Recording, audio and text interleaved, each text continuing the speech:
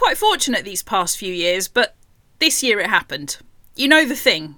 You get the lights out of the box and you put them on the tree and then you plug them in. Or I think you should probably plug them in first, shouldn't you? And then they don't work. Anyway, whichever way around you do it. And you can't work out why, and you twiddle the wires and they still don't work. Well, the last few years, our lights have been extremely well behaved. Clearly, we've kept them well during the year and we've put them on the tree and they've worked perfectly first time. Not so much this year. And in the end, we're not actually sure why they started working again. Obviously, somebody tweaked the right wire in the right place. And it made me think about the prayer request in our calendar for today. And I'm speaking to you on Saturday, the 19th of December. And now, prayer request in our diocesan calendar of prayer for today was written by John Marlowe, our new diocesan director of ordinands. And he talks about Christmas lights. And he talks about the way a light blows in the chain of lights, but how we need to look for the other lights and the sparks of joy in our lives. And we're thinking about joy this week in our calendar, and I think the analogy of Christmas lights is a really helpful one. Well, it is for me at least.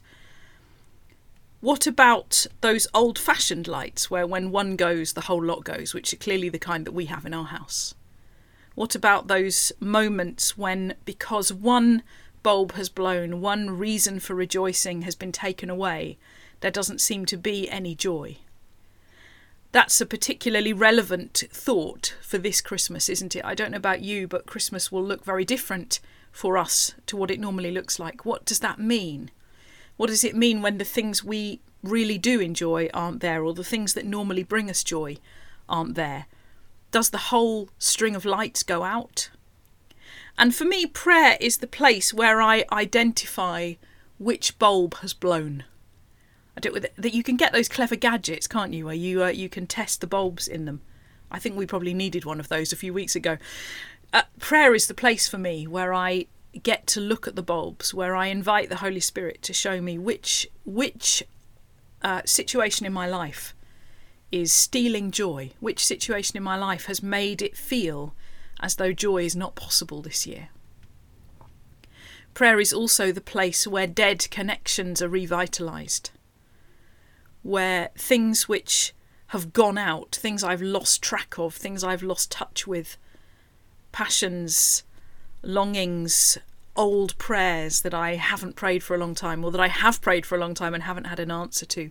Prayer is the place where those things get reconnected to the life of the Spirit in me. But this Christmas, perhaps what we need is the new style lights. You know, the ones where when one bulb goes, the rest are still fine. Maybe that's what we're looking for this Christmas, is to be able to find joy in all sorts of things, so that when one source of joy is taken away, we still have plenty to go round. Maybe what we even need is the really new types of Christmas lights, the LED types, which are long strings of tiny, tiny lights. I have a tree sitting next to me now, which is it's probably about a foot high, and it has 100 lights on it. It has a string of 100 lights, tiny, tiny, tiny ones, which are about as many as are on the big tree downstairs. And those lights are somehow brighter even than the big ones. Do we need to find many, many more tiny sources of joy this Christmas? Do we normally look for the 1, 2, 3, 4, 5 things that we really love? This year, do we need to rejoice in the tiniest of things, at the tiniest of moments? Do we need to become all the more attentive to the smallest things in life? I sometimes wonder, as people came to visit the baby Jesus, did they come in and have to look around a bit? Did they notice him straight away? We tend to have nativity scenes where he's very much the focal point, but if he was indeed lying in a manger, as the Bible tells us, he wouldn't have been a focal point in the room. He would have been tucked away, safe and warm and contained, and yet also hard to see. And as the shepherds' eyes adjusted to the dim light of the stable, of the cave where Mary and Joseph and the baby were, did they struggle to spot him?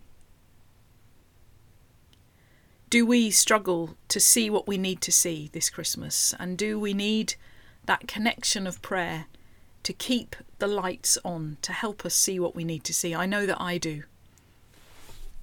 I'm going to close with our prayer for this week in the calendar of prayer. Emmanuel, come to us. Abide with us.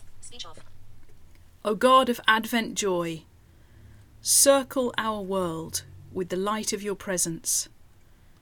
As our Advent journeying draws to an end and our Christmas rejoicing begins, may we look for your coming with renewed anticipation.